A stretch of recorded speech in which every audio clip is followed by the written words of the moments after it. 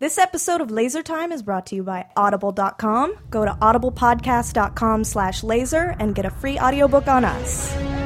Paging Mr. Herman. Mr. Herman, you have a telephone call at the front desk.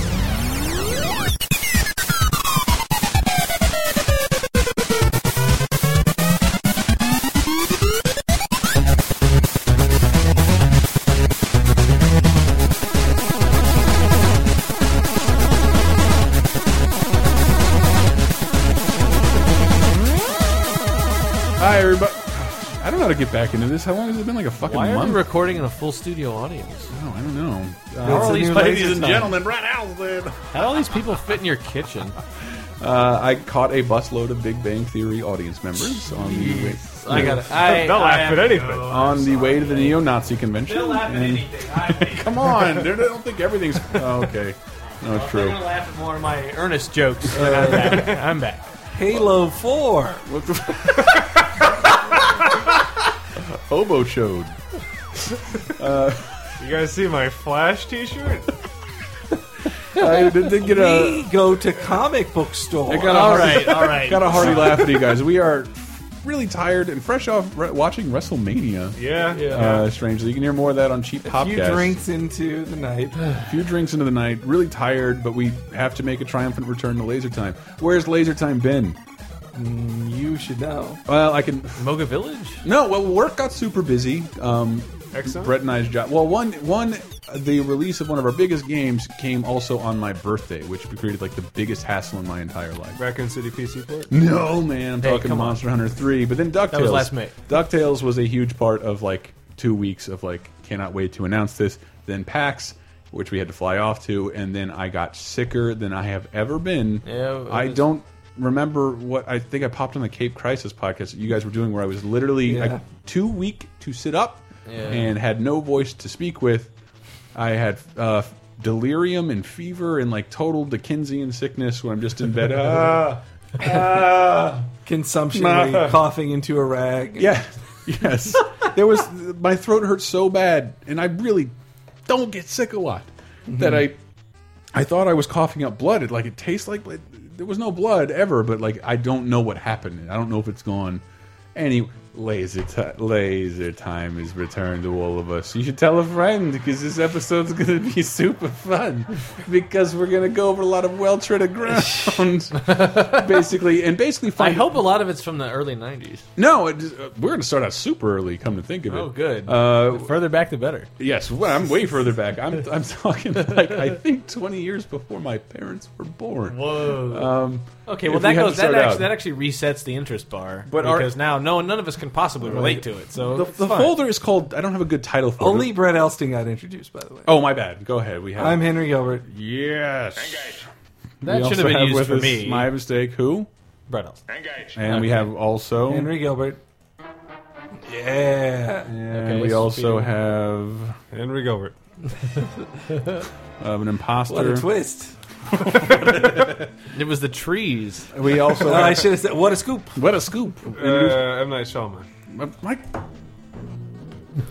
I The need to M in M. Night erase- Shyamalan stands for Mike Grip. Jeep releases a homing robot from the front of the car. You need some new sound effects. I really I'm sorry. do. That, seriously, is over a year old now, I think. So, A little bit of Die Hard black dude in there. All right, what were we... It is my favorite sound effect. What is today's subject? Today's subject, the folder is titled Tinge of Horror, but our basic goal here, which is we sat down for a second and tried to find the most horrific details about wholesome things that we've all encountered throughout our lives. Beautifully wholesome, enjoyable things, and terrible, terrible scandal related to that. And we're starting off light. Because Henry and I were in a discussion, and we've touched on this. I know Tyler helped spearhead racism about racism in cartoons. We probably just need to do a whole episode on that. Here's a clip of Bugs being racist. Yes, I'm sure. The sun shines bright in my old Kentucky home. Hey there, boy. How about Bugs is black right now. some peppy on that there skin box, huh? Yo. Yankee Doodle went to town riding on a pony. Yankee Doodle? Carrot in his hat and called it the cherry. You traitor. Don't be me, massa. Please don't beat me, massa. Don't beat this tired old body. No, no. Oh yeah. So, but I didn't think that should count, and I've gone off on that rant before. That I It may need to count. well, I don't think It was those never wholesome to begin with. those people were making things primarily for white audience. Like it wasn't. I don't think they're. I hate it when people shrug that off. Like those, the animators or writers or voice actors on Looney Tunes are racist. Come on, it was insensitive, and it looks really racist now. But they weren't racist people. But when you see the film Bamboozled and you know how like those minstrel characters were meant to demean black people, make them feel a million awful things. I think that was a result of it. I don't think that was the intention. Well, it's the result of the time where it's just like World War II. Guess who's less than human? Japanese people. Well, everybody who isn't white got run through the ringer a little bit. Yeah, it's pretty awesome being white. And on behalf of Henry, I'm sorry. I don't know why his people did that. I'm Italian. I'm the only no. Brett and I are both white, or you have Irish in there. That doesn't count. Not as much. Great. As... Now Bioshock Infinite has made you feel somehow oppressed. Well, that's what I like about Bioshock Infinite. Reminds you of back then the Irish were also pretty bad. Like people, by bad I mean not liked. Like the Irish were so unliked. You completely forgot how people hated Italians for a time, who looked swarthier, and you could see how white people would hate Italians. In both cases, they were not Protestant. They were dirty Catholics. Dirty Catholics. I'm just amazed at some deep-seated guilt that we will even turn on ourselves. Yes, It's like that's the sadder. Exactly. Whenever I see people like a white person saying something about the Jews, I'm like, man, you really need to stick together from here on out. Like, it's only going to get worse for you white people. But you white people. But back to cartoons. Back to cartoons. You brought up Bosco, and Bosco, the original Warner Brothers star. The first Looney Tune. The first Looney Tune, the first Warner Brothers star, and you were like, he's racist, because this was on the Bugs Bunny. So Bosco was shown all the time when we were kids. There was a big deal when Looney Tunes came to Nickelodeon, and they showed Looney Tunes every day. Just to bring you right back, I love the Looney Tunes on Nickelodeon commercials, and to give you some frame of reference, when I say love the Looney Tunes were on TNT, TBS. That's when I watched them with different cartoons on Saturday mornings on ABC. Yeah, that's when I was with different watching. Cartoons in syndication that for me ran on Fox before Tasmania and Animaniacs and Tiny Toons, and different cartoons that ran on Nickelodeon. The Nickelodeon cartoons were fucking terrible. They were mostly the worst run. Yeah, the horrible colorized Porky cartoons. TNT and TBS, I think, got the best. Bosco. Yeah, that's where I watched the most. So Bosco was part of that group. And did you remember this commercial at all? Yes. Nickelodeon Looney Tunes. I do remember this. Wow. It really conjured. Yeah. But part of that group was the Bosco cartoons, which I didn't know they existed as a kid. He basically didn't appear in any cartoons after 1950. Yeah. But he was created by ex-Disney animators who left the Disney group. They were like, we'll make our own character. And so they would argue that he was a super racist caricature, and I said, no, that's just how people, with the palette they had to work with. Felix looks, so he is a Felix black the and cat white, looks racist, but like everybody else, Mickey looks racist. He's a mostly black body with a white muzzle, white eyes, and though he has a little hat on, but he was also part of a groundbreaking thing in cartoons. It was one of the first voice synced up animated cartoons, where the big deal was this character is talking to the audience, dancing around and singing songs. This is a big deal. He ultimately wanted to talk a lot less, Mickey, wow. Well, yeah. So he later had a falsetto of hey, everybody, like the Mickey set the standard for it, but. Because you were bringing it up in Animaniacs, don't they go and visit actual Bosco and Honey? In Animaniacs, there's a kind of lame episode where it had good intentions. It had good intentions where Babs is looking for one female Looney Tune that she can appreciate. Wait, Tiny Toons or Tiny Toons? Sorry. So on Tiny Toons, she tried to find one female Looney Tune she could appreciate, and she found Honey, which was basically Mickey Mouse, a Minnie Mouse of Bosco. Yes. She was not that important. They really upped her importance. But that's It I wasn't still funny. think that's amazing. That's when when I would credit Warren Spector for bringing back Oswald for Epic Mickey in 2010. They tried It's to still a bring cool back- thing to do in the 90s to bring back a 30s character as Yeah. part of a story arc that most kids would never realize. how But cool they it also knowingly redrew them as more animal dog type people. is. Fox characters. Yeah. So do you have this? I do. I you have, only did want to run because Bosco's original voice.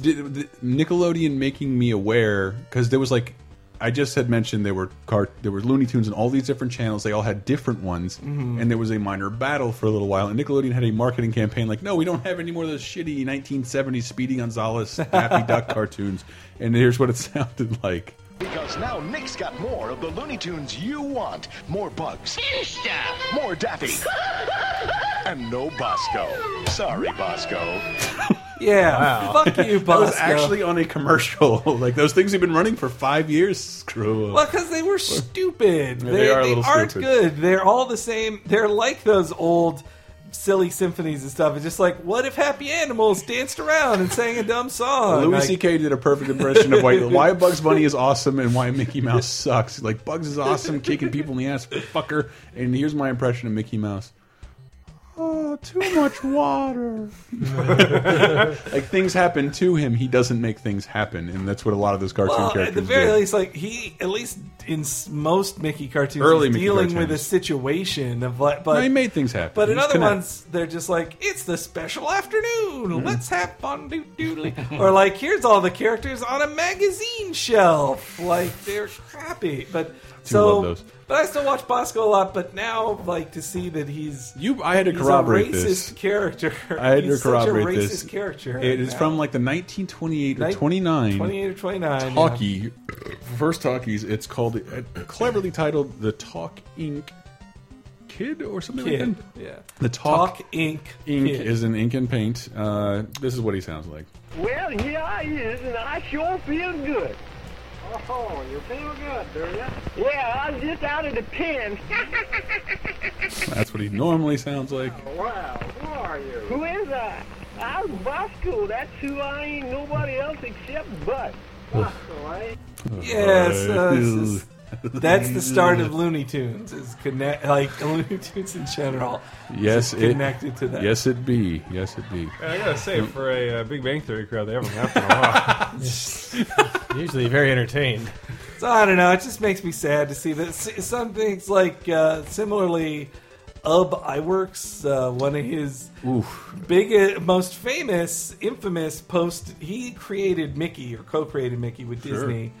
One of his biggest, well-known today post Disney things, his Sambo cartoon. Yeah.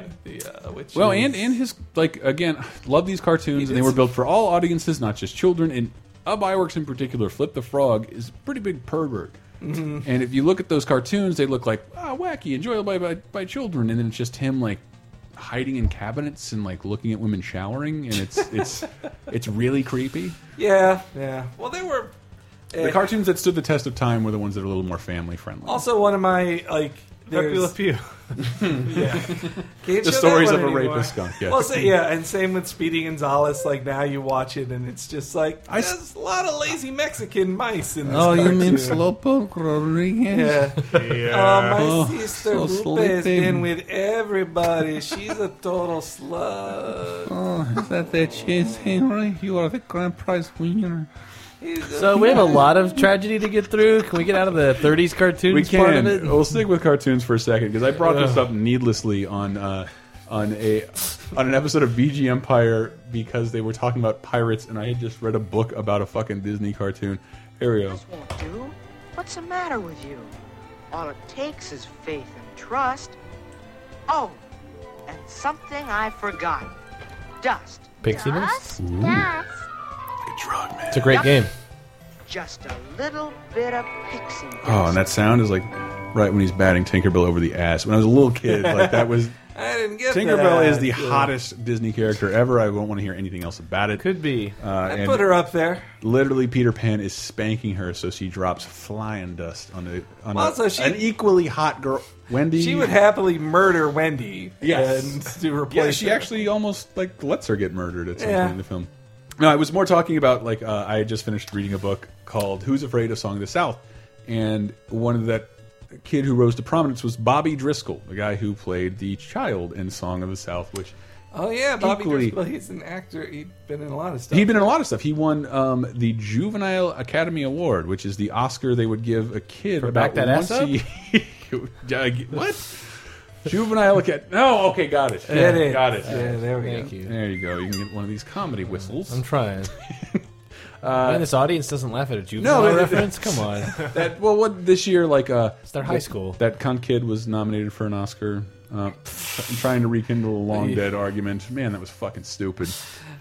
Should the Onion be held accountable All for right, me but being this is a offended? different thing. Yes, Hush puppy. but instead, yeah, she was great actually. But they instead of nominating kids in the adult category, just every year they'd give like Judy Garland won for Wizard of Oz and something else that year. That she was, I don't know, she was 16.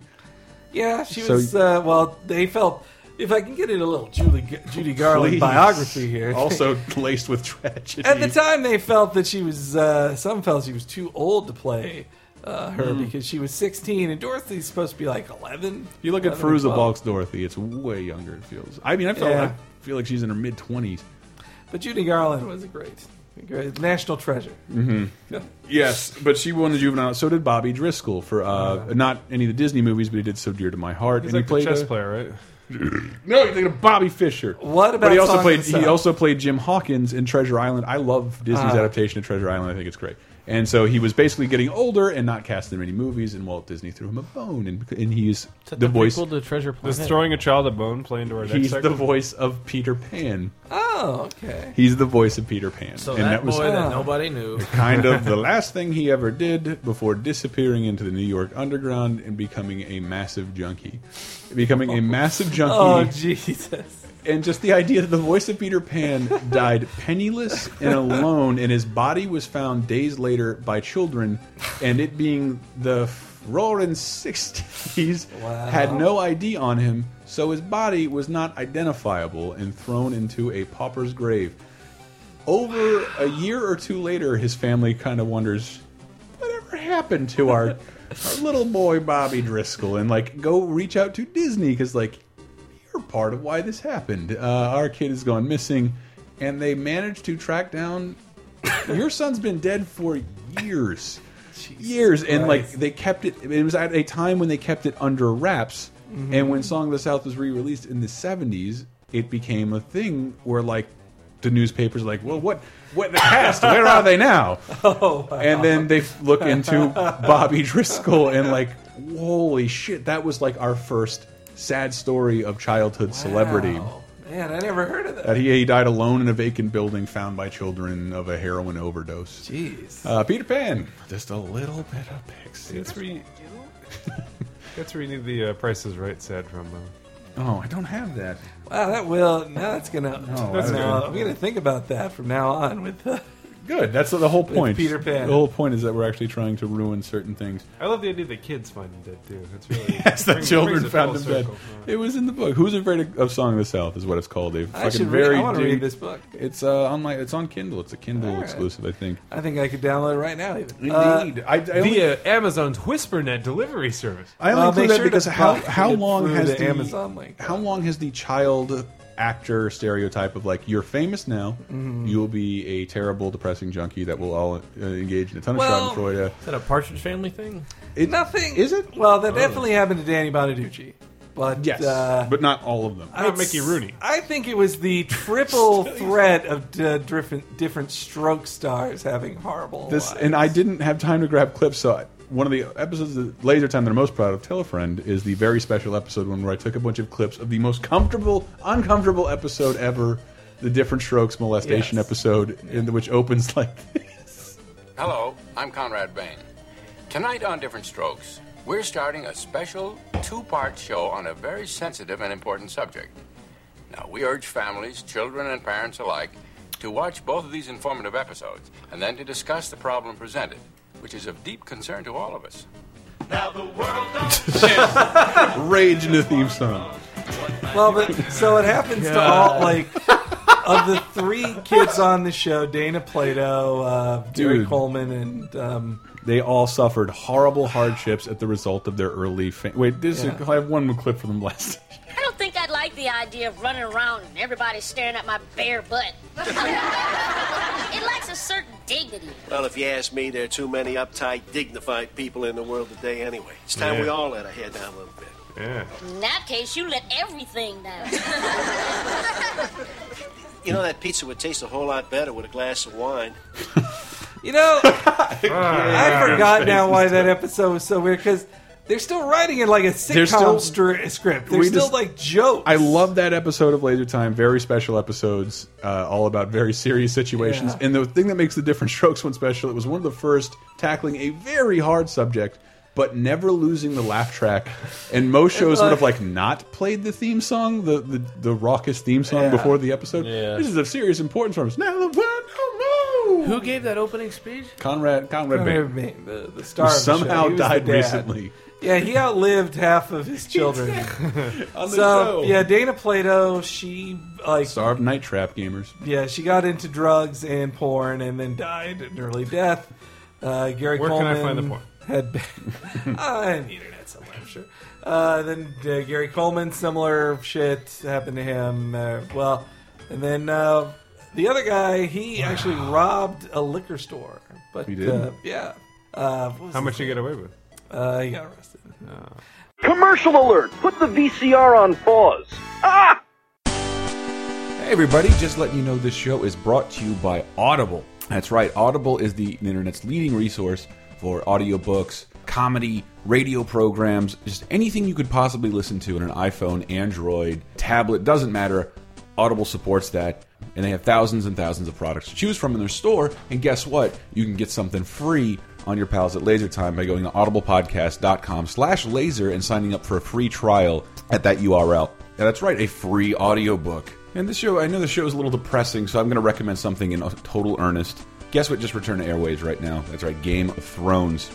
But hey, you can get ahead of the HBO show because Audible has the Game of Thrones books on their unabridged right now.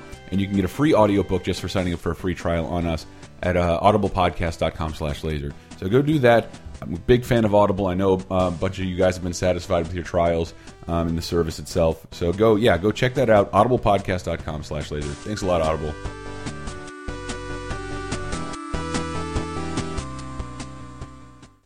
Now the world don't move to the beat of just one drum. What might be right for you may not be right for some. A man is born, he's a man of means. Then along come two. They got nothing but the genes, but they got different strokes it takes. Different strokes it takes. Different strokes to move the world. And then, though, also on the subject of Disney, I just read a very interesting story on Vice recently about the horrible AIDS death behind your favorite Disney cartoon. What? So, shoot, I might have to look up his name, but so if you may remember, for the films Little Mermaid, Aladdin, and Beauty and the Beast, the songs were written by songwriting duo Alan Menken and one other guy. Oh yes. The other guy... Did they title it Beauty and the Plague? Vice is like that. Vice is like that. But anyway, so he was this, this gay New Yorker, Broadway hopeful. And then he, wrote one thing that won a Tony, and then Disney hired him. And he was super excited to work for Disney. It's like, all right, Disney, I love Disney musicals as a kid. Then he on Waking Sleeping Beauty, they have this behind the scenes thing where he talks of Waking Sleeping Beauty, documentary about the 80s in Disney. But so this guy inspired everyone. He was he didn't just write the music. He talked with the directors. He got them to make much better stuff on it. But he was also dying of AIDS as he was making that stuff. That's nice. When he started working on Little Mermaid, he was starting to feel the effects of it, and he was He was writing Aladdin from his deathbed. Like, the songs of Aladdin from his deathbed. I can open your eyes because mighty is he. I can't open my eyes. No, he was writing the lyrics to Aladdin. Never from have a his friend deathbed. like. He didn't get to see. AZT. He didn't get to see Beauty and the Beast released, let alone get nominated for Best Picture, which was crazy that even happened. But he was like, everybody still celebrated him. But the saddest thing in the Vice story was they talked to his family, and like he said, his sister is the executor of his estate, which he says is like a full-time job, just dealing with all of his songwriting, music licensing, and all that. But then they have his like longtime partner who did not get AIDS and is still alive, and talks about how they built a dream house together that they started building right before they found out he had AIDS, and then they said like, no, we're not going to let AIDS stop us. We'll finish this dream house. They finished it like a month after he died, and so his partner has been living in the home they built for their life together for the last 20 years. Just like, this was for both of us.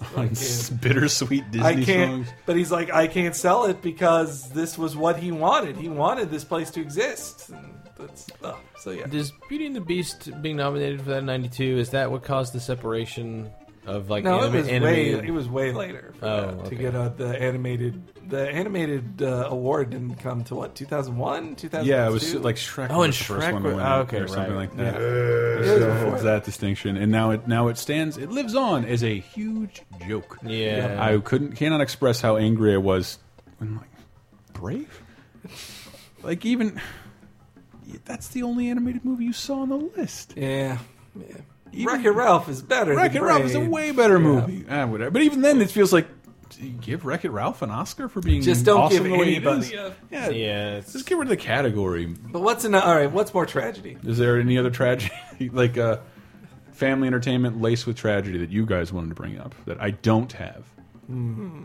Wholesome entertainment laced with tragedy. I feel like there's something obvious and it's just not coming to me, so I'll see what you have. Well, depends on what we want to go into now. Well, let's go. We can take it. Stick with cartoons. Okay. For a second. Not on this show. Let me.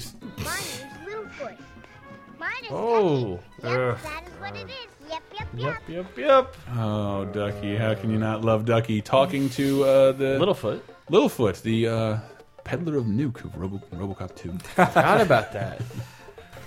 I am not a long neck. I'm a big mouth. But I am all alone. I am.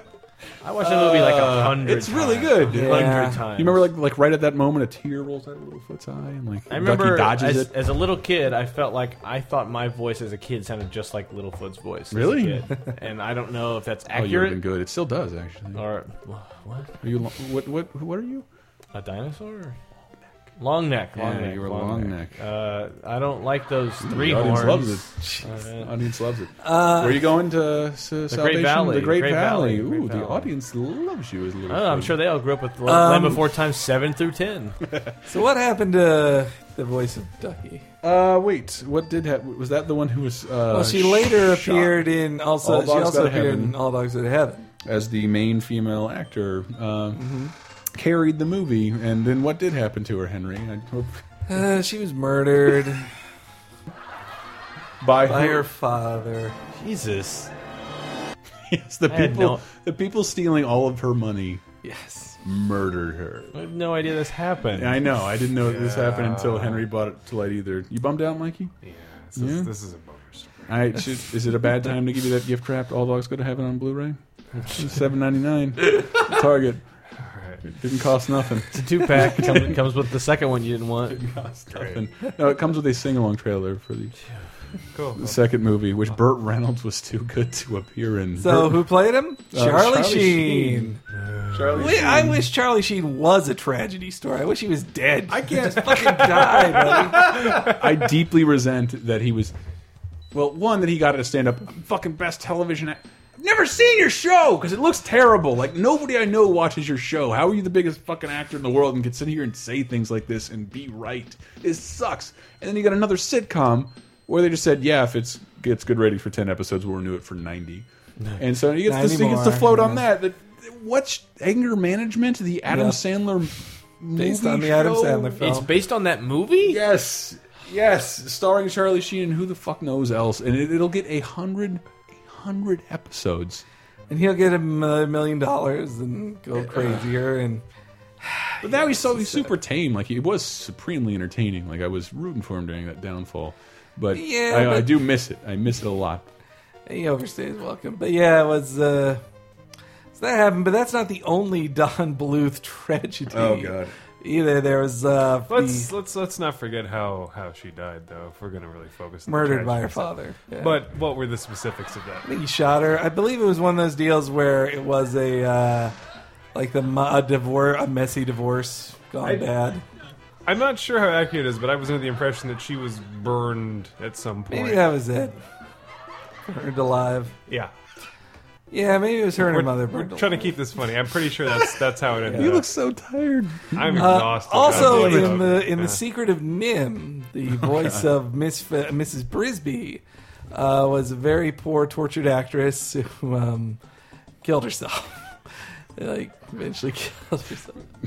Also, by the way, that reminds me, on South Park, they used to have a go-to lady who played pretty much every woman on the show that they didn't voice. Yeah, including Mrs. Stan's mom. I watched so much of those early episodes. Hearing other people do those voices is still weird. Yeah, but so she was also a very troubled woman who took her own life. Oh, I'm remembering a very obvious one. Which one? That I don't know if you grabbed it or not. What? Phil Hartman. Oh God. Oh wow. Oh God. That fucking bump. That's still like It Chris ruined Farley The died Simpsons. within like 2 or 3 months, but like strangely everybody like we all saw that coming. Everybody saw that We all coming. saw that coming. He was not taking care of himself. Like they made jokes about it. Like if you read it, I lent you the Chris Farley biography. Yeah. When his last hosting gig on Saturday Night Live, everybody was like, "You are gonna die. Like you had months to live. You've got to stop." Like everyone knew it was coming, but with Phil Hartman. He was a boring guy. He was just a cool, funny, boring, normal dude. Yeah. Nothing crazy was supposed to happen to him. Oops, I'm starting. What's up, y'all? Bill McNeil saying there's a party all up in here and you need to get with the flow. Oh, yeah, Rocket Fuel Malt Liquor's got the heavyweight power. Whether you got the e-arch to rip it up to some fat booty beats or just chill with the honeys. So get on the rocket and see the stars. Rocket Fuel Malt Liquor. Damn! I fucking love that clip from the news radio. One of my favorite bits with his voice was he recorded a commercial for baseball that they were editing over and over again to get it right, and he would say in the lines like the crack of the bat, the whip of the ball, we all love to go see our boys, and the editor was like, hey, listen to this funny thing I can do. I'm on crack. I like boys. Phil Hartman. Well, and it really hurt news radio because like you couldn't. Dude, his that last episode I still watch on occasion where like the actors are crying for real. they're Like, addressing they're the death ruined. of his character, and then here's John Lovitz, the next best thing. But also his last episode Poor of the John show was the season finale, which was a now very dated Titanic parody. Oh, that's such a good episode. It is such a good episode, but I love that episode. he's also the only one that doesn't die in that episode.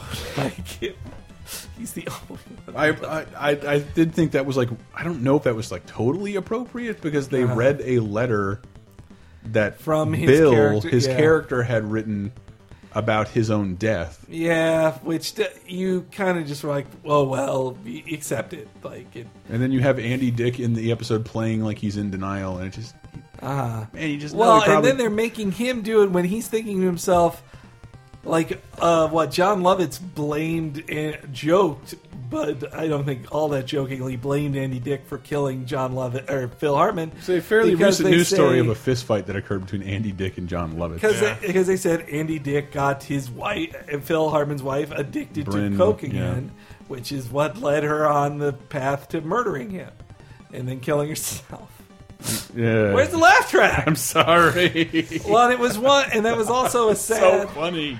That was also it was such a tragedy too, because You just need to let Grim go on. like you had no idea it came out of the blue. It was Yeah. so violent, and then you had to think about it for a while because it was a long time. It was like almost 9 months before the final appearance of his character Troy McClure on The Simpsons. Oh yes, that's Then something once I his still last like. shot was there, you're like, oh, he's dead. When Like, kids, I find out that kids like The Simpsons and grew up without the Troy McClure or Lionel Hutz character, and like, man, you missed out on a lot of shit. you missed the best guy. Well, Lunch Lady Jimmy Doris. Apollo's Lunch wife. Lady And Lunch Doris, Lady too. Doris, too. Yeah. Wait, he wasn't Lunch Lady Doris. No, he wasn't, but that lady died, too. Oh, she. Yeah. She died not long after The Critic went off the air, actually. She was also on Critic.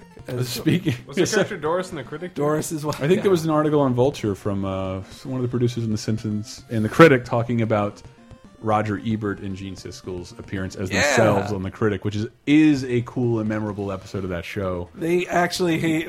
I listened to the commentary on that one. They don't like it. They actually didn't like each other on a certain level. What I had read in one of the obituaries that Gene Siskel was also like traditionally worried because ultimately what they were happened to be on a television show. They both wrote for competing newspapers, and that still meant something to Gene Siskel. Like, you're my competition. Every time I go out and promote you, I'm not happy about that. Yeah. That's so weird. I never knew that. They both wrote for competing Chicago. No, I knew that. I know, but knew just that, that's all Roger Ebert ever did was a critic for a Chicago newspaper. Sun Times the whole time. The entire time, like entire career. his entire career, and I don't know, the way people are treating his death is fucking beautiful. Yeah, it saddens me so much. So I'm not going to name his name, but it really made me mad when Because they called him a chinless Batman villain. No, a after- friend of a friend of Sorry, a Michael Grimm, friend. Jesus.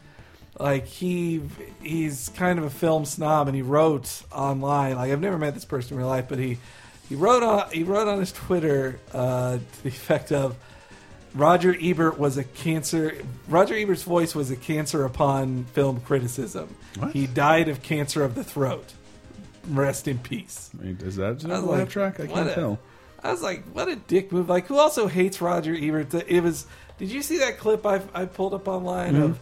It was Siskel and Ebert discussing with the New York Magazine film reviewer Return of the Jedi, and like Siskel and Ebert are very much like on the side of, well, this is just a fun. Kids like this film. This is a fun film for kids. And we're not comparing it to Ingmar Bergman. Well, meanwhile, the New York Magazine guy was like, "This is making kids stupider." No, he really said like, "This is making children stupider than they need to be. They should see real films for real people." And then Seven Seals. and then Gene Siskel was just like compared it to. You should just watch it. It's a very interesting chain idea of what film criticism was 30 years I thought ago. one of the. He got in deep shit for, got flack for, in addition to, I just referenced him saying video games are not art. Yeah. Which he eventually came out and I shouldn't have said that. Like, that sounded like the thing old I man. was trying to fight against. Yeah. He was a huge proponent of online criticism. No, and Online- he was also, for another example of Ebert being ahead of his time, he had this story in his book I read as preface to his review of The Wild Bunch. And The Wild Bunch at this time was hated by the establishment film critic. Super They were violent. like, this is too violent, this is disgusting, it's ruining children. And they talked about it at the premiere. People were giving him a bunch of shit for it, the director, Sam Peckinpah. And then Roger Ebert stood up and said, I think this is an amazing film and a very important film, and you should be very proud of this film. And he was way ahead of those old Scorsese fuddy-duddies. back in the day when Scorsese movies were slightly controversial, which I can't even imagine hearing glimmers of. This Mean Streets movie's gotta go. What? No, Ebert was so ahead of anyway. But his nothing about him tainted. One of the things he got a bunch of shit for. He hated one of the first or the second Transformers movie. Wrote a negative review about the it. second one so much. And Twitter was just coming out, and people were like, man, what the fuck do you know, you old ass film reviewers? Like, no, I can understand if you like it, but you're just ignorant. Yes. And that, of course, was taken as Roger Ebert's called those idiots. He's like, no. I watch his regime. like, how many movies do you watch a day? Like, usually 3. Yes. Like, I watch 3 movies a day. Yeah. Like, and so I know a little. And then write critically about I them. have a wider knowledge of all of film, and to me, Transformers. But also, Revenge of the effort put into the Transformers titling 2 alone. Revenge of the Fallen. Transformers 2 is a horrible film written by no one for nobody. Like, it is. You are stupid if you like it. Yes. And it made $700 million. Yep. Yeah. Oh, well, now I want to go I read Which that is someone just like me made a monkey's paw wish for a Transformers movie, and that's what you never and said that's you what, didn't want it directed by Michael Bay. and that's what they got was that trilogy. Did you not say anything about it starring mostly humans and Shia LaBeouf, Mr. Little Elston? I hope you like the guy from Monk. I read that the next Transformers movie, they're having a lot of it set in China, so that way they can get ahead. Big surprise. Because apparently, if you film something in China, where most of them are made with some Chinese actors. See, only so many foreign films are allowed into China. That's what per Iron year. Man 3 is doing. Yes, Yeah. there's China-specific footage. Being It's shown. really sad. It's really weird. I mean, you know, it'll pop up on the DVD, and we'll be able to see exactly how weird it is because they now have to appeal to China by being pro-China, and they're getting their own cuts. Screwy. Whew. Anyway, let's go to break. Yeah. Real quick. Did want to say Roger Ebert, super cool commentary. He did commentary on the Citizen Kane standard definition DVD. So good. And Dark City. I love the movie Dark City. And I think that's one of the last commentaries he did before he lost his voice altogether. He was a champion I for Dark thoroughly City. recommend picking up Dark City. It's Interesting. a great movie on DVD, which you can find on Amazon through our links and help us out. You'll hear more about that in the break. We get back. More things you loved marred by horrible tragedy.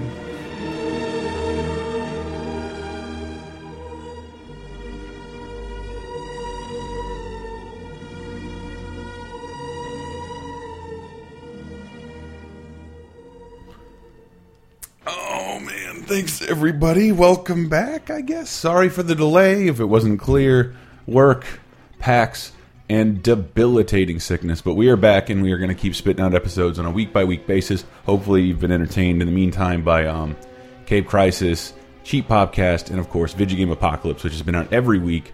And I think beat us to posting this week because we're late as well, in addition to another week. Man, we are behind. Well, it doesn't matter. I want to thank everybody who supported us via PayPal. Like a bunch of people came in and shipped in donations via PayPal, which you can do at lasertimepodcast.com. You can also support us just by buying things on Amazon. We have a random cycle of new stuff that we recommend on the right-hand sidebar. You don't have to buy anything we link to as long as you shop Amazon in that visit. Search like normal. Buy whatever you want, usually at the cheapest price on the internet. And you can support us by kicking back a tiny commission back to us. It's that easy. We also have a t-shirt store, so I really thank everybody for doing that. Until then, I just want to make sure, everybody, please like us on Facebook, LaserTime Show, Facebook.com/LaserTime Show, Twitter.com/LaserTime Show. Please tell a friend. I would love to get more people listening to this.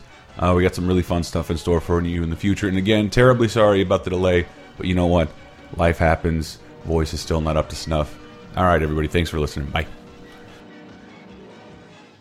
Laser Time, second segment. All aboard! Let's go!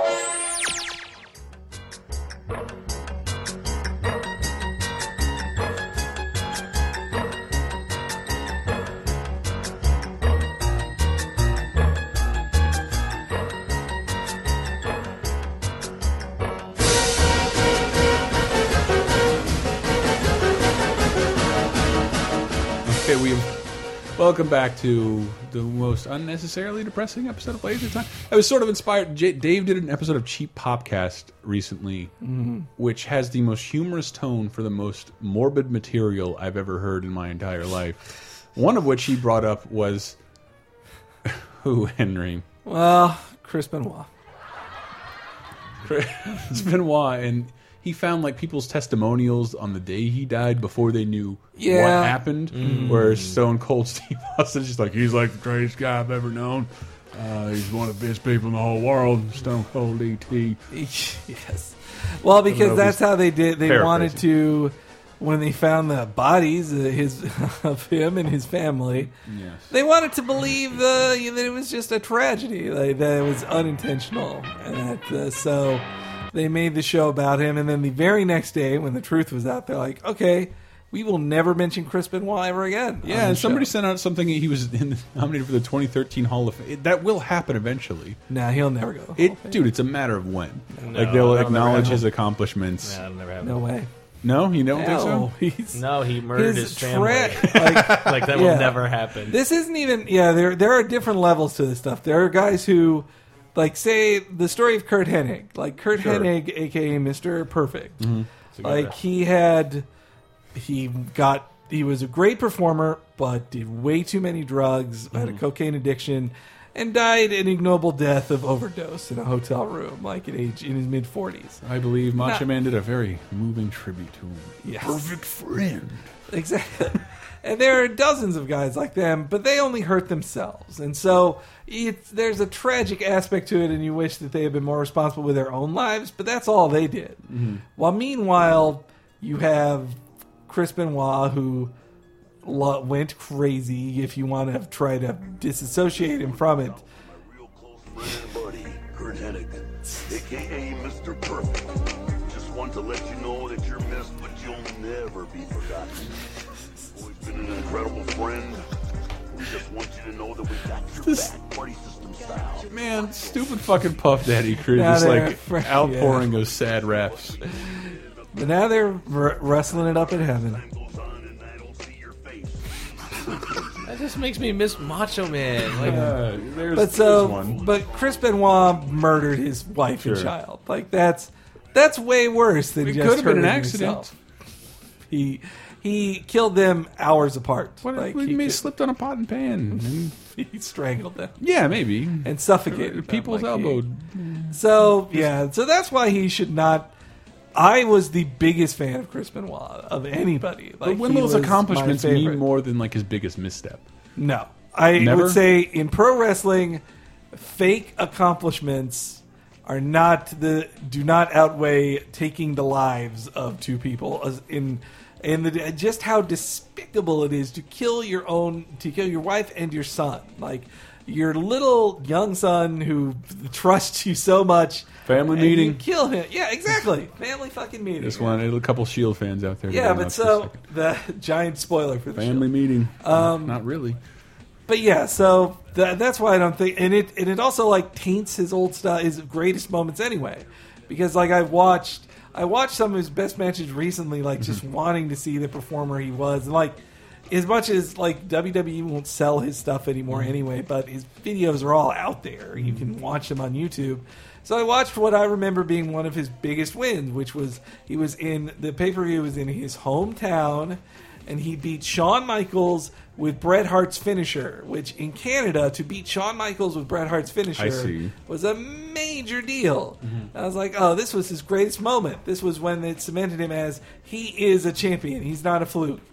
And it was such a cool moment. And then in his celebratory bit in his match, they cut to his wife and his son Oh, Jesus. watching from the audience and cheering him on. And I was like, wow.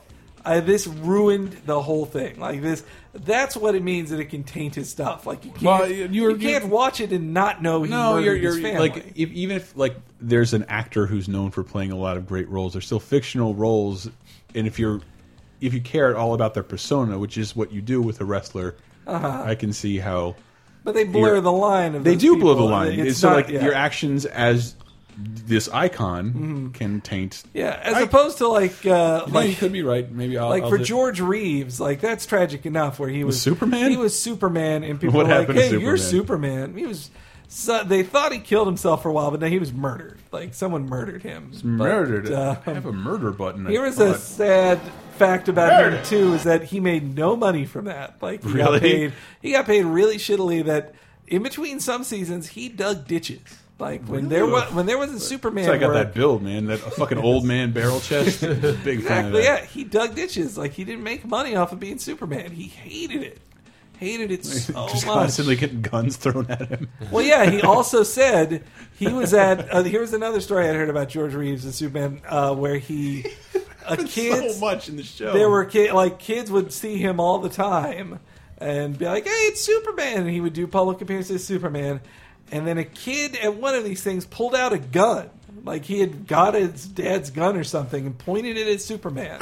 And he had to calmly say to him, like, hey, you can shoot that at me and I'll be fine, but the bullet's going to bounce off and hit one of these people in here. You need to be careful. And then the kid was like, oh, okay, thanks, Superman. And Jesus Christ. Like, how could you not, like, shit yourself when that would happen? Like, I thought you were just like the Houdini aspect of people just running up to punch him in the gut. That too. I mean, he got no respect. Like, he was not respected at all. Like, I believe they made a movie about that called Hollywoodland. That's right, with Ben Affleck playing George Reeves. That's the movie? Yeah. I think it's is it Based on partially a book. about that? Yeah. Or all about the death of George Reeves? I think most. What was the one I'm thinking of with Greg Kinnear as Bob Crane? Autofocus. Oh, Autofocus. I saw that movie. That was such a sad The movie, star of too. Hogan's Heroes was like this outlandish sex addict. He was a cutting edge video guy, like loved filming stuff because he Also was an adorable a sex sitcom addict. star. He loved, he was just so into sex, and then he had a best friend who supplied him with all his video equipment. Who then got him into these Willem Dafoe. Willem Dafoe got him into the weird sex scene, but he was also in love with him. But Bob Crane did not reciprocate those feelings, and his reaction to that was to beat Bob Crane's head in with a tripod. Really, really cool tripod. Yeah, bashed his head in, and then he didn't even go to jail because they couldn't prove it was him. Even the film had to make it like very I couldn't like deliberately state whether it was. Who else would have? Who would have done it? All right, let's see who else I have here listed. These are. Oh man, why the fuck did we choose this category? Well, there was of course like the Naked Gun films with O.J. Simpson. Oh, dude, that sucks. Because that character Norberg in those movies is so fucking funny. He's so funny. I mean, not that O.J. Simpson did a particularly good job of doing anything. It was but a funny the shit character. that It could have befell been anybody Norberg. playing In the third movie, I believe he scuba dives into a harbor and like falls into a mouse trap and then gets baby dolls attached to his foot and falls over in a tar. Like everything bad that could happen to a person happens to O.J. Simpson. Well, Man, that does suck. In number one, when in the first Naked Gun, where you see the film starts with him sneaking around in all black. Because at the end of it, because I remember I caught the last couple seconds of the first Naked Gun movie on HBO at a friend's house. I didn't have HBO, and I'm like, what the fuck is this? This is everything I've ever wanted a movie to be. It's not taking itself seriously. It's super outlandish. It's Norbert comes cartoon. up at the very end in a wheelchair. He's like, good job. Norbert pats him on the back, and the dude in the he wheelchair rolls out, down the stairs, He flips and does out like of it. 6 flips out of it. Funniest things I've ever seen, and I have seen that with people now, and they see that scene, like that scene in particular. I was watching with somebody, and somebody's girlfriend's like, "Good." Like, fuck that humor's ruined forever. It's just O.J. Simpson getting his. I don't know what it was, but I don't know what movie it was as a kid. But I saw that trailer in the theater, and I remember laughing my ass off at that whoever it was flipping over the edge of the baseball stadium. It's O.J. baby. Wow, you haven't seen You're felling Naked Reggie. Gun? I have, but I saw when I was like 10 or something. Like All it's right. so old. Man, I wish I saw all 3 of them in the theater. I think. I wish there were more of those movies, but everything that's not Naked Gun is fucking terrible. Yeah, except for maybe Basketball. Basketball's pretty rad. Oof, watched that a couple years ago. It was hard. Even the warts on your dick song. Basketball, I liked when he was trying to watch a video of something and it was cars running over animals instead. I also did like that when the two of them, Matt and Trey, just made out hardcore for that scene. They knew it would be hilarious, and it was. I think that movie's filled with a lot of brilliance. No, there's a lot. That's the thing is there's like half a dozen great laughs strung together by a movie that is just boring. And it's also super weird because I had just assumed they were the creators of a television show who came outside the camera to be these very famous people, and I thought they'd be with us our whole lives, and they're not really in the public eye anymore, don't care to be. Book of Mormon, they hate being in the public. Yeah, but they were made the stars of a major Hollywood movie for creating a TV show that people loved. If Mike Judge was somehow propelled to be the main actor after Beavis and Butthead or something like that, or Pendleton Ward is thrust into the starring role. They also felt that it was killing them. They said that filming Basketball and doing South Park at the same time was killing them. I can't imagine doing that. Like they weren't sleeping. Like they Love that Scatman sequence, man. Matt Stone in the pimp outfit, licking the camera. Tweet up. Anyway, that film had Yasmin Bleeth and Jenny McCarthy. She has a couple of lines like, "I gotta go suck the chrome. I just finished sucking the chrome off this trailer hitch for you." Yeah, she can suck the chrome off. Ernest Borgnine. This is one that doesn't make it sad, but he had that funny bit late in his life where I think he was on some morning show. They asked him like, "How do you keep so young?" And he's like, "You want to really know?" And he whispers, but it's all mic'd, and so he whispers. He's got a lapel mic on. Yeah, he's like whispers, "I masturbate all the time," which who knows if it was a joke or not. Still pretty gross to think about some old guy cleaning himself up really slowly. I masturbate a lot. Who is he saying that to? One of the news anchors. Big-haired, Kentucky Fried-haired local news host. I remember that clip. Yeah. It was probably given to you when you started your job, the local news, and what not to do. But Ernest Borgnine is awesome. Like, he was the best. He was so fucking good. What about David Carradine? Yeah, David Carradine. It does suck. Just because I feel bad for... Because I was a big fan of Kung Fu, and Kung Fu The Legend Continues, for what it's worth. Whatever happened, Kill Bill redeemed him as an awesome... Kill Bill was awesome. Well, that was... In His general... character. In general, Quentin Tarantino has a great way of finding these actors who are like... get failed. Mm-hmm. They just became jokes and starring in garbage that is far beneath them. Mm-hmm. And then he's like, "No, I remember you were a good actor. If I wrote something for you you could hit this out of the park." You think I'm sadistic?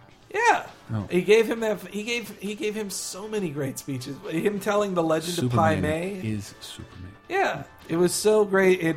It should have elevated David Carradine to a whole new level. I think it almost did. It did, and then he was dead like 2 years Then later. he died jerking off Depeche Mode style.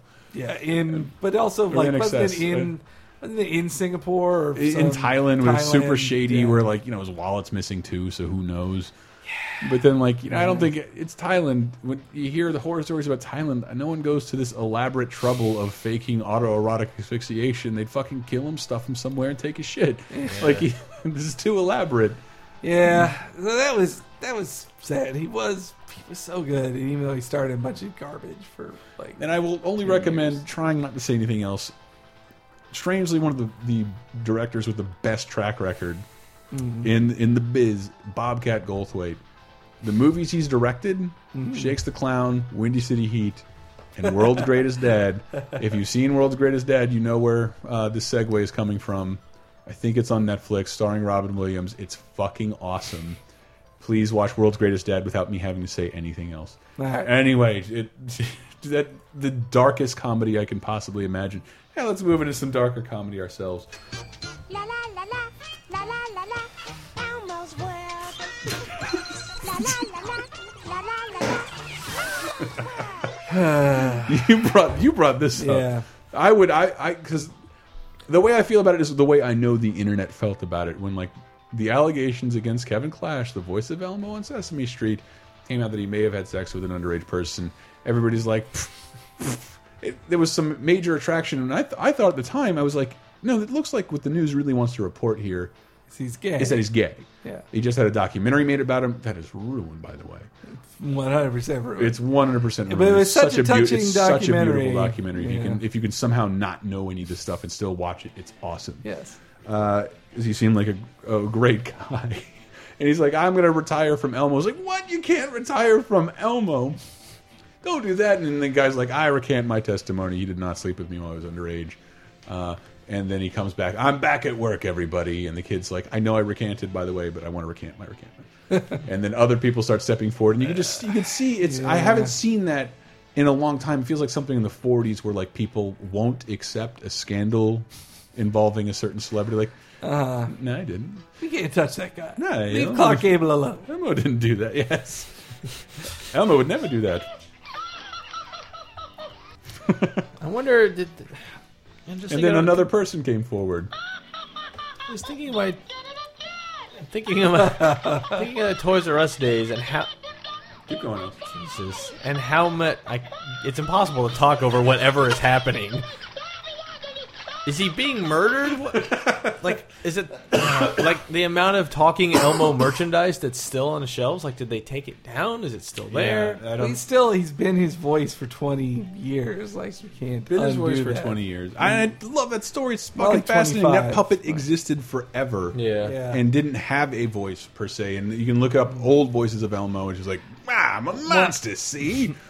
Well, also, you can watch that documentary, and it gives you, like, it only gave me more respect for Jim Henson. Like, I love Jim Henson so much. You said at one point that if they would have framed that documentary as the story of the first black Muppeteer, it's equally really cool and powerful to watch. And then I think you also said to me, it also should be the story of the first or of a prominent gay Muppeteer. Well, that's and then you said that before these allegations came out. Well, no, that was the weirdest. Yeah, it set off the film set off my gaydar because the whole film they have all these things about how he was. People made fun of him. He was as a kid for making puppets, and that he was seen one of the always playing with his dolls, and seen as one of these softer guys, and how then he moved to the big city and didn't have to worry about that anymore. And I was like, this really sounds like you're gay, especially then he talks about how much he loves it. Like, both of his parents are alive, but he had a lot more positive things to say about his mother, and all these things are like this. You really sound like you're gay. And then halfway through the film, they're like, well, no, like 75% of the way through the film, it's like, and then my daughter with my wife, I was like, ex-wife. What? Yeah, well, now it's they did gloss over that part. Like, why? What ex? Like a Muppeteer as an ex-wife? That's kind of weird. Even though Jim Henson's wife just died. But they had been divorced. They were separate. Good friends. They were separate. But they were one of those happy. I actually was like, but I'm always shocked every time I read that Jim Henson was estranged from his wife. He was more committed to his work. That's what I think. Probably. But Jim Henson, no time to fuck some 50-year-old lady. Gross. In the film, Fraggle Rock to me. In the film, they make it seem like, just meeting Jim Henson is like, oh my god, this is the greatest moment of my life. Like, he has just such genius. To be in the room with him is... that one of those. I love old pictures of Jim Henson because he always looks fucking like busy as shit. Yeah. And he's like, I got one picture with Jim Henson at Disney World. And he's like, oh yeah, we can take a picture, but do me a favor and let's pretend we're doing something because I don't want to look not busy. And then you see the shot and it's like it's him squinting his eyes and pointing at something, and you realize that's totally fake. And almost every single shot you see of Jim Henson doing such a thing look like he's giving direction or working. Wow. Is because he wouldn't be photographed not working. That's funny. I never knew that. Yeah. So but that now does kind of taint Elmo, especially the film being Elmo. At the end of the film, there's what was once a very touching scene where he finds a young boy who's really into puppets, and he's like, "Hey, you want to come to the Jim Henson Muppet Factory? I'll show you around." And then the kid is like a super big nerd for Muppet stuff, like really cool. good. He knows his shit. That kid's good, but then when you watch it now, you're like. Was this innocent? You're like, 3 years off of the age of the three people making the allegations. Yeah, it's weird. And so that's the thing with when this stuff comes out that you can't. I've watched that movie. You know what's going on in that scene. It just taints the whole scene. It taints whether the you whole know what's scene. going on in it, whether anything happened or not. There's a scene there that gets me every time, and it almost got me just thinking about it because we were watching WrestleMania, and John Cena comes out, Make-A-Wish Foundation. Yeah, and it's like, I do a lot of about every day. I do some Make-A-Wish Foundation stuff because he's fucking Elmo and a glorious person. Yeah, and he's doing this Make-A-Wish stuff to this little girl who's dying. He's like, I love you, give me a hug. Thank you. And then, like, in one swoop, like, the team, Make-A-Wish Foundation team, like, grabs Elmo off his hand on a pillow and, like, moves him out of the room.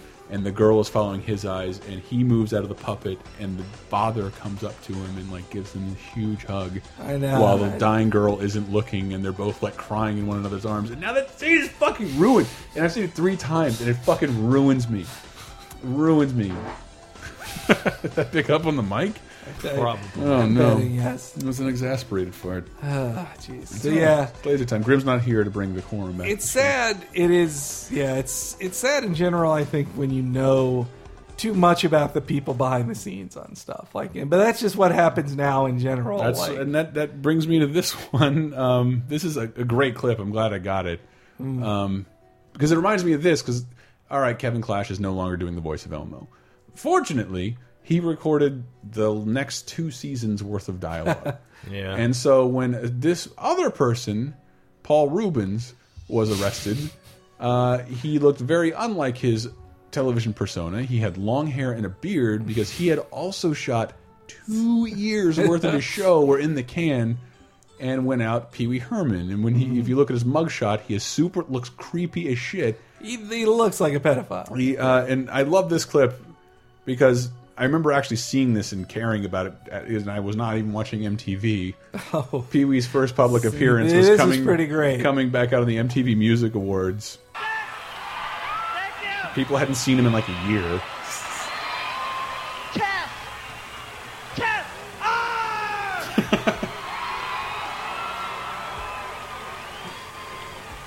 Heard any good jokes lately? What was that one?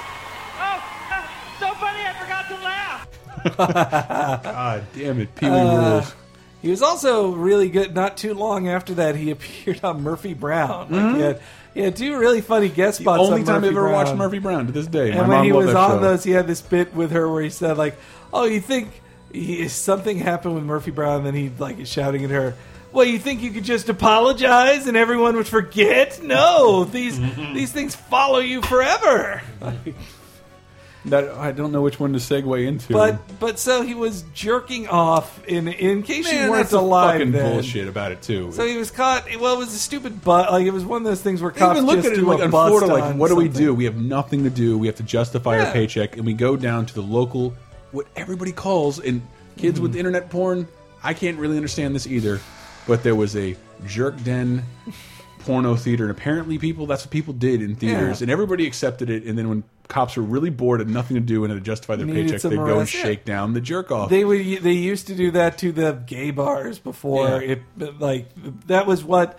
If you've ever heard of Stonewall, it was in response to that. Cops would do raids of gay bars and march out these dudes like, fags, get out of here. Like, and it was just, and Stonewall was when it was a bar in New York where the gays finally fought back. Like, no, you can't arrest us for just being in a bar where it's only men and wanting to meet each other. Like, you can't do that. Yeah, technically, if you looked at this from any other angle, this is the best possible thing you would do, and a city planner would probably designate areas like these for events such as this, so that it only happened here. Yeah, if you really gave a fuck. But so yeah, Pee Wee Herman was jerking off in a theater, like Even allegedly there, it just like, but everybody in the theater was basically arrested. Yeah. because that's what you did in the theater. It was basically up Yeah. to you to prove that you weren't jerking off or touching yourself.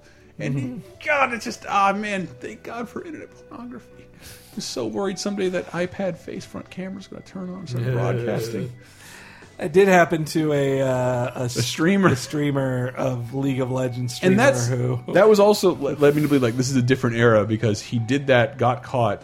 He like, big League of Legends streamer. I'm out, peace. Left his streaming equipment on so people could not only see his face but what he was watching to get down to business. And then the next day, he's just like, "Lol, I'm doing a Reddit." Just took it in fucking stride. Where I was like, remember when you were a little kid and there was a rumor there was a kid who was jerking off? Yes, yeah. Ostracized from everybody. That became what he was known as. Yeah. But yeah, the similar thing happened to Fred Willard. Oh wait, I have recently. this clip. God, I love Fred Willard so much. You know what would be funny? I don't know if they can do this, just an idea off the top of my head. Why did he put on one of those Sherlock Holmes hats and put a little pipe in his mouth? Are they ever allowed to do anything like that, dress up a dog in a funny way? No, that's not quite what the purpose of these shows But is. it would. I think it would really get the crowd going. You know what I mean? The Sherlock Holmes hat with the pipe. I don't know if you could make it look like smoke's coming out of the pipe. I think that would be a little dangerous. I'd get a kick out of it. His character in that movie, if you're going to dress that way in my neighborhood, you better be a hotel doorman. One of my favorite jokes in that. My favorite character he played was in Mighty Wind of the failed TV actor who was on a show that was barely on TV for 6 episodes. 6 episodes, and he seemed to think that everyone recognized him from that. And he became and all of his famous catchphrases. And he'd be like, "What happened? What? I remember what happened. So He what's, was what's, so annoying. what's the scandal here? Oh, this is recent. Like, he was just allegedly caught jerking off publicly a la Pee Wee Herman in a jerk-off house. And it just... this was even more tragic because it's like, who gives a shit? The poor dude doesn't know there are alternatives.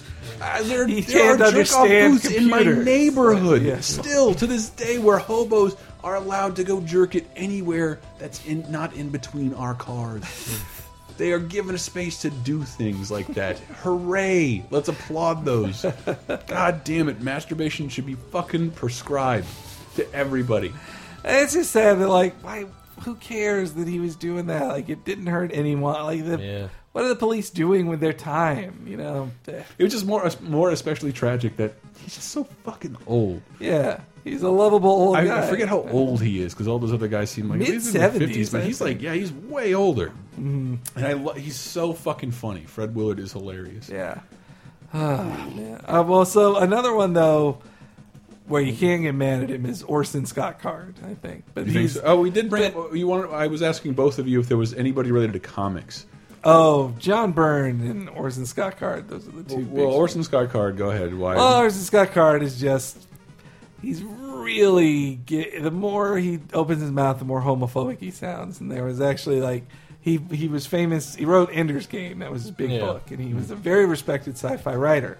Did you write some Star Trek episodes? Am I mistaken there? I don't think so. I don't think so. No, you might be thinking of Harlan Ellison. I don't know why I would confuse those two. But anyway, the dude, he was very respected writer. But then he started making more and more comments about gay rights and civil rights for them and how it's... At first it was just like, well, that's not comparable to blacks. And they have a totally different thing. And then he's like, gay marriage is crazy. He was been treating homosexuality like in a very... old way of saying like, oh, it's a mental condition. These people need to get over it. Like, and he only kept going with that. But those are his personal views. But it was really gross to find out, especially because like a lot of very liberal people like enjoyed Ender's Game. They thought it was about. It was a very good. The internet generation loves that. Yeah, and then it was very anti-war and about how you could brainwash children into fighting wars. You know, that's what it was about. And then when they find out that they had such an opposite feeling for these people. And then the most funny thing was he wrote a book about Hamlet recently, like his take on Hamlet as a novel about Hamlet as a novel. But in his version of the novel, the Rosencrantz and Guildenstern are very gay. Like, oh God, you could put a gay reading into Rosencrantz and Guildenstern. I mean, it's never obvious, but they are so barely there. They are detestable, gross gay men in it. And then they also imply that Hamlet is crazy because his gay father molested him. What? That's what happened. I really have read a lot of interpretations on that. Never that one. Yeah. Well, anyway, so that's Orson Scott Card. Like, he's just becoming... I have no other platform to complain about this, and I have to be careful with what I put out there. I don't want to, especially because I don't want to put any time in it. Everybody recently on Facebook changed their profile to a red equal sign. Yeah. And that, for some reason, just like, wait, what the fuck is that for? And I'm like, Elston, why do people do that? What does this mean? Like, oh, it's a gay rights thing. And I'm just like, why are we still talking about this? I'm so fucking bored, and there's so many other issues I would much rather talk about. I'm fucking bored. In this case, anybody, if you hate gay marriage, are you not tired of it too? Well, let it go, and your life will be exactly the same, and I won't have all this annoying shit all over my Facebook. Like, I can't believe we're still talking about it. In this case, there was a big push for it because the moment is happening, seemingly. Like, it's going to the Supreme Court. It's just such a, like, I don't know. Again, I'll go off on a Star Trek rant very this close, but it's just like, you're going to lose this fight. Yeah. Pick a different battle. This is when you're going to lose. So just pick something else. More than that, it just feels like I'm really sick of this issue. Like, it technically, to me, is not... For what it's worth, I don't think most gay people care that you're tired. No, but it's not that either. It's like it's such a non-issue. Like, gay guys want to get married. Who gives a shit? Fine. Well, yeah. Fine. Who gives a shit? Like, why do I have to... I'm more coming from a perspective, like, I'm sick and fucking tired of hearing this every day. If you are against it, Let it go, to be- and let's never hear it about it again. Well, you know, if you're against it was turned into so irritating. It was turned into a wedge issue by the Republicans. Like this was why I'm aware. It was everywhere. I'm aware, but it's like if you're as tired as I am, and I am obviously whatever pro gay rights. Your tiredness comes from irritation. Theirs is like this. I know this is a corruption of something. This destroys. But I'm not talking from the perspective of like. Oh well, I see what you're saying. I'm not talking from the perspective of like someone who's gay and should be fucking pissed about it because they have every right to be. Right. Someone who this doesn't you against this doesn't affect you at all. Give it a day. See how it affects your life. Right. It won't. And I'm really agree. tired of this, and I know you are too. So let's band together and just let this one slide.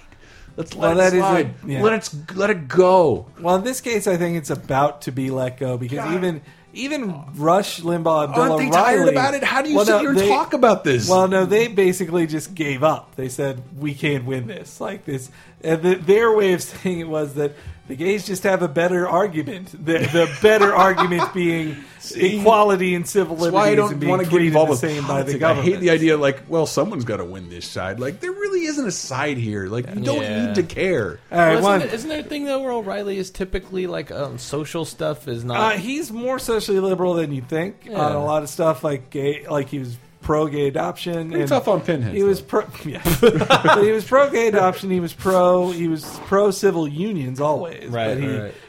But he still took a stance of the tradition of marriage, blah blah blah. But the government and Rush and Rush Limbaugh had similar things too. But then Bill O'Reilly, and I also saw him get in a pretty entertaining to my liberal heart argument with Dr. Laura, that horrible woman. About he had said, well, the gays they can talk about civil liberties and wanting to be treated the same by the government. All the Republican side can do is thump a Bible and say this isn't right, and then Dr. Laura was like, "How dare you say thump a Bible and you turning your back on these people and dismissing their beliefs?" And anyway, gross. This is a whole other thing. I mean, the Republicans just look. You might have to start paying taxes soon if you don't start focusing on that issue. So let's let this other thing go. So my Facebook feed of well-meaning, like-minded people can go back to talking about things that we actually like and care about. I thought of changing the thing to the equality sign, but I also it felt like it was one of the almost like a Coney 2012 thing of just everybody. I'm so jumps on disconnected from the bandwagon. politics that are actually happening. Like, wait, we're still talking about that? No, I'm Well, normally yeah. looking at this like a stupid Again, ant farm. though, Like, we're not done with this. We do live in Move on. we do live in a liberal bubble where it seems like this was dealt with. Just can't imagine the kind of person who thinks we are the state that voted no. this has any bearing on their lives. Fucking idiots. Speaking of which, Look, I'm trying to transition back into. You talked about this way I did. It longer just than- like right now, it's just like I'm so tired of hearing about it. I just don't want to hear about it anymore. Why is this still an issue? It doesn't concern any of us except the people who want to get married. Who gives a shit? Anyway, you and your stupid love. Like, why am I giving any thought to the way you love and this stupid ceremony you want to pull? You off? are the one now talking about you this. said you were going to drop. But that's the point of it. It's like I'm not arguing for them. It's just like I can't. Why do I have to consider your love life? I'm tired of this. Anyway, speaking of that, also on the Pee Wee front. Isn't over yet, Buster. Do you read me? Loud and clear, Mr. Peterson. Call me sir, God damn it. Yes, sir, yes, sir. Poor Jeffrey Jones. The FBI left his cheese out in the wind as part of the same sting that got Pee Wee Herman again. The second time, yeah. And I think what they ended up getting, he's like, what did they get you for? It's like, I'm on a list now, and I had some art that depicted some underage kid from like hundreds of years ago. Yeah. It was weird. I don't know. No. Pee Wee Herman's was art. Jeffrey Jones is part of the same sting, and those were definitely young kids. Yes, he solicited a young. That's not what PW did. Man. Yeah. It was not, but they were part of the same sting that brought them in. Like about 10 years ago at this point. Jeffrey Jones, he played he was in Beetlejuice, played the father in Beetlejuice. Yep. Bunch of Tim Burton movies. He was the newsman in Deadwood. He was the newsman. That was like the last thing I can remember seeing him in. Yeah. He was in Sleepy really Hollow. good in that. I think like right after the scandal. No, Sleepy Hollow was before. You think so? Yeah. You could be right. But I love Jeffrey Jones. I love his character. He's a really good actor. But Principal Edward Rooney. Mom and Dad Save the World. Yes, he's the star of Mom and Dad Save the World, starring John Lovett's one and only starring role. It was. Other than High School That High. movie was funny. I snuck out of fucking summer camp to see that movie, which to me like baffles me. Hey, Mom and Dad are going to send you to this paradise all day where you do nothing but play video games outside, listen to music, and do whatever you want with your friends. Fuck this. I want to go see a movie. That'll air on HBO every day. That's how I saw it. Was like years later, it was on Every HBO day. every day, and I was like, eventually, I'm like, you win, HBO. I will finally watch it. Shut up. But now knowing that he has a predilection towards young men, like it is. I think more gross. It is he's gross. fortunate enough to like. I guess not a lot of people know who he is. He's a character actor. He's a character that actor. way, he's lucky. But there was a sting, and the two people they got were Pee Wee Herman on some shitty charge, Paul Rubens, Yeah. and him on some very serious charges of soliciting young male boys for sexual favors. I believe, allegedly. Let's say if Jeffrey Jones is listening. But love him. Holy shit! What's that other? Ed Wood. He's fantastic. Everybody watch Ed Wood. I want to go watch that movie immediately. So I also, one last person I want to mention was comic artist John Byrne, where it was, he was one of my favorite artists growing up. He then did a really bad Spider-Man run, which soured me on him. Do you remember Spider-Man Chapter 1, Brett? Really bad. What is Spider-Man Chapter 1? It's when he tried to rewrite the classic Ditko Lee. Man, I just watched that In Search of Steve Ditko documentary you posted on Laser Time. That's great, and that's it's also, really, really good. To a slightly lesser extent, that reminded me of like Ditko is like a hard line libertarian. I had not heard that much about Mr. A. Yeah. Alan Moore had written songs about Mr. A. A big time Randian. Like like Steve Ditko loves Ayn Rand's books. Yes, and Steve Ditko lives in Rapture. Yeah, and a very conservative dude, like the most uptight guy in the world. And then it's so funny that like they talk about the insanity of it that hippies, drugged out hippies, loved Doctor Strange. Like they loved his shit, and that It's like, where did you come up with this? I just thought what a world would look like. I just thought really hard about it, and then I did it. And they was like, "There's no way that dude's not token like 24/7, waking bacon all the time." He's like, "No, I just thought for a second what a ethereal plane would look like." No. Well, and then it's funny that one of his biggest fans is Alan Moore, who's is as liberal and out there and wacky as you can be. Like it was also one of those moments I forget that I can love Alan Moore, and just hearing him talk about Steve Ditko awesome. was Really glorious. Yeah. So what about John Byrne? So John Byrne, I read this article that brought up a pattern that kept popping up in his work of pairing young women with older men, and there are some really like he kept bringing it up in some really gross ways. Like for example, like when the first times they did it, you know how how the Thing always says, "My Aunt Petunia, Petunia's Uncle Benji."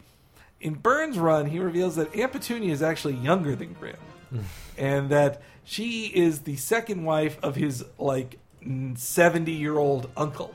So it was like this 35-year-old woman with a 70-year-old man, which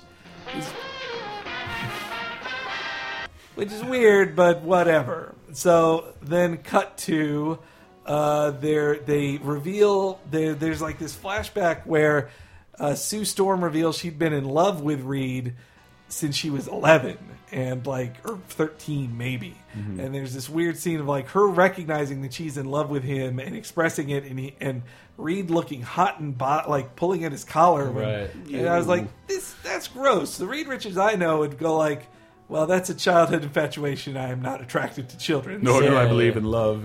Yeah, he would also just say like, I've been to the love dimension. Yes. I know. Your vagina is not made of unstable molecules. Exactly. I give not a shit. So then, cut to here's another one. The next one is the Wolverine Jubilee thing. Young Lois Lane, like when she was in her mid-teens, tried to was digging up dirt on Lex Luthor, businessman Lex Luthor, and Lex Luthor caught her and there was an off-panel strip search of her by one of his female workers to make sure Lois didn't steal anything. And then after they got rid of Lois, he then says he's going to watch the strip search video again. Jesus. All right, so then cut to another story where it's Superman's kid. It's like this weird future where Superman and Batman's children are all hanging out together.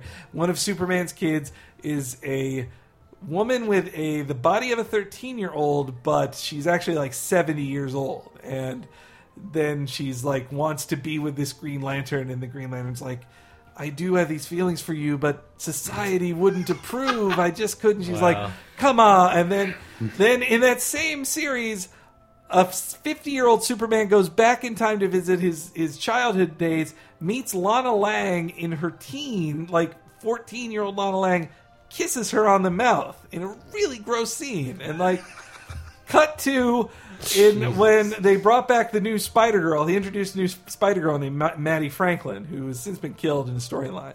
But Maddie Franklin is mid-teens girl, has a crush on Spider-Man, kisses him forcefully, one cover is her kissing him, and he doesn't want it. It's really weird.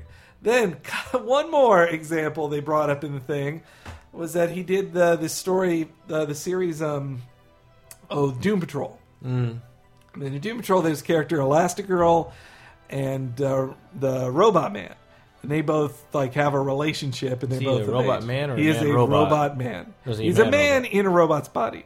And so their souls both get transported back to the past. And they have a 10-year-old age difference. They have a 15-year age difference, but they both met as adults. They go back to the past. I see. And it's him in his 23-year-old body with her in her 10-year-old body. They only see each other in their old bodies. They share a kiss, and someone comes in and sees them, and they're like, you just made out with a 10-year-old girl. Please do not depress me. And so, again, my love is genuine. Yeah, so it was all these scenes of no, this is genuine love, but society doesn't get it, man. No, I see exactly what you're saying. And then John Byrne made the case even worse on his message boards where he talked about someone asked him about gay rights and gay marriage. He's like, society is very unaccepting of things that aren't just vanilla heterosexual heteronormative relationships. People really look down on a lot of things that go outside of the box. And then in another one he Y'all talked, seen this Miley Cyrus? Yeah. When another one he talked about how he once dated someone 28 years his junior. And when he said that, he was over 40. He was about 50. So if you were to do the math, if he ever dated someone 38 years his junior, wait, 28 or 38? I forget how it was, but the math. All right, so the math lined up though, from what he said, that the girl could not have been more than 18. At best was 18 when he dated her. Because he said it was really. There's a 28-year age difference. And the math added up to well, then she was 16 when you met. When you dated for 2 years, she was 16. And he was 30 or something. 30 something, yeah. So it was just a long. Time turned on. Yeah, he's really seems he has a real feeling for. As we were discussing whether Woody Allen or Roman Polanski would fall into this. Well, they didn't do kid stuff. Yeah, they didn't do family-friendly entertainment.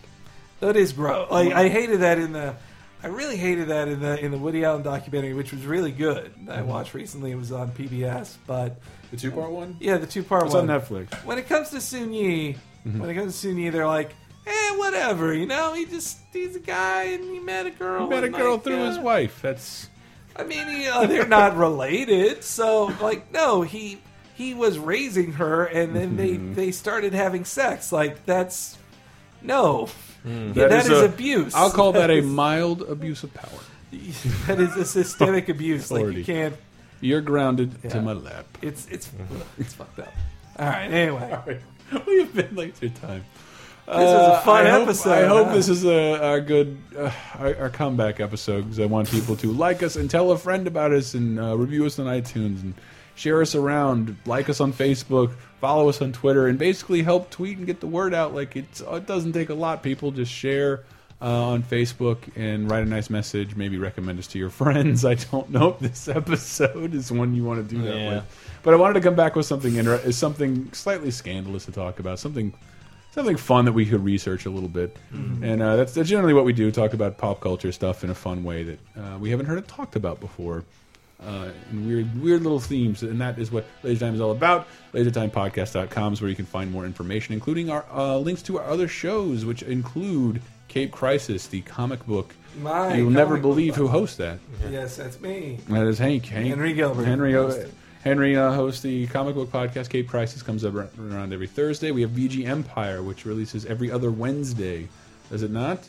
Yes, every other Wednesday. It's video game, music, podcast. And again, I just came back from PAX East, and everyone that came up and said hi. It was super awesome. Yes. It's always the highlight of my year is going to the two PAXs. Seriously, everybody showed up at PAX this year. Like, it was great. So much. Everything was awesome. We're not as high profile or like doing things regularly that we used to. And no, we have our usual Saturday night meetup, and it's always a blast. And we didn't record a show, and people were still super cool. Yeah, I would actually preferred not recording a show because then we could just hang out and talk. It was great. No work involved. It was great. Go to PAX Prime because we'll probably be there, and it will be awesome.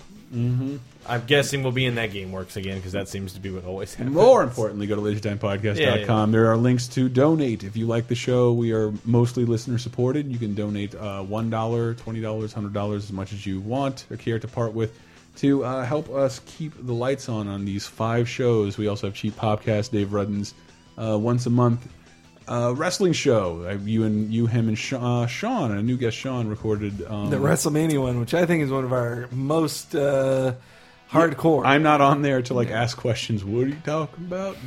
We got a bit inside, but it was fun. And then Video Game Apocalypse is our new weekly video game show hosted by Michael Raparez and Ann Lewis. Super fun. I encourage everybody to check that out. I am on the 7th episode talking about DuckTales. I think I'm on the 3rd or 4th. It's super fun. And then if you really want to support, the easiest way to support Laser Time is to go to LaserTimePodcast.com and click through any of those Amazon links there and buy whatever you were planning on buying on Amazon. Anyway, costs you nothing. You'll get it at the cheapest possible price, and it'll kick back a tiny commission back to us. And in hopes that more of you do that, we can actually start covering our hosting costs and whatnot through your purchases. Maybe it doesn't really light bulbs or a fuse or something for these lights. Actually, one of you hit the dimmer when you turned on the lights, and it's fine now. No. There's a little dimmer there. You can't see it. Light bulbs covered. Microphone bands need to be replaced. That was a chance for you to say how the lights are busted. I you guess totally just undid it. The metaphor of keeping the lights on doesn't work. Everything. All right. LaserTimePodcast.com. We need a happy song to go out on. Something happy. I mean, we usually, anytime we have anything that's a bunch of downers, it always ends up with Smile Darn You Smile. Did we do that? We've done that before, but fuck it. How about Zippity Doodah? Zippity. It's been done. We'll do Smile Darn You Smile. Right. I love it because Roger Rabbit just came out on Blu-ray. Or a B-Sharp song. Baby on Board? Baby on Board would be pretty good. Smile Darn You Smile it is. Boop, boop, boop, stop it. LaserTimePodcast.com. Smile, darn your smile, and right away watch Lady Luck pay you a call. Things are never black as they are painted. Time for you and joy to take to make life worthwhile. Come on and smile, darn your smile. Smile, darn your smile. You know this whole world is a great world after all. Smile, darn your smile. And right away watch Lady Luck pay you a call. Things are never black as they are painted. Okay, move along. There's nothing else to see. That's all, folks. I like the sound of that. That's all, folks.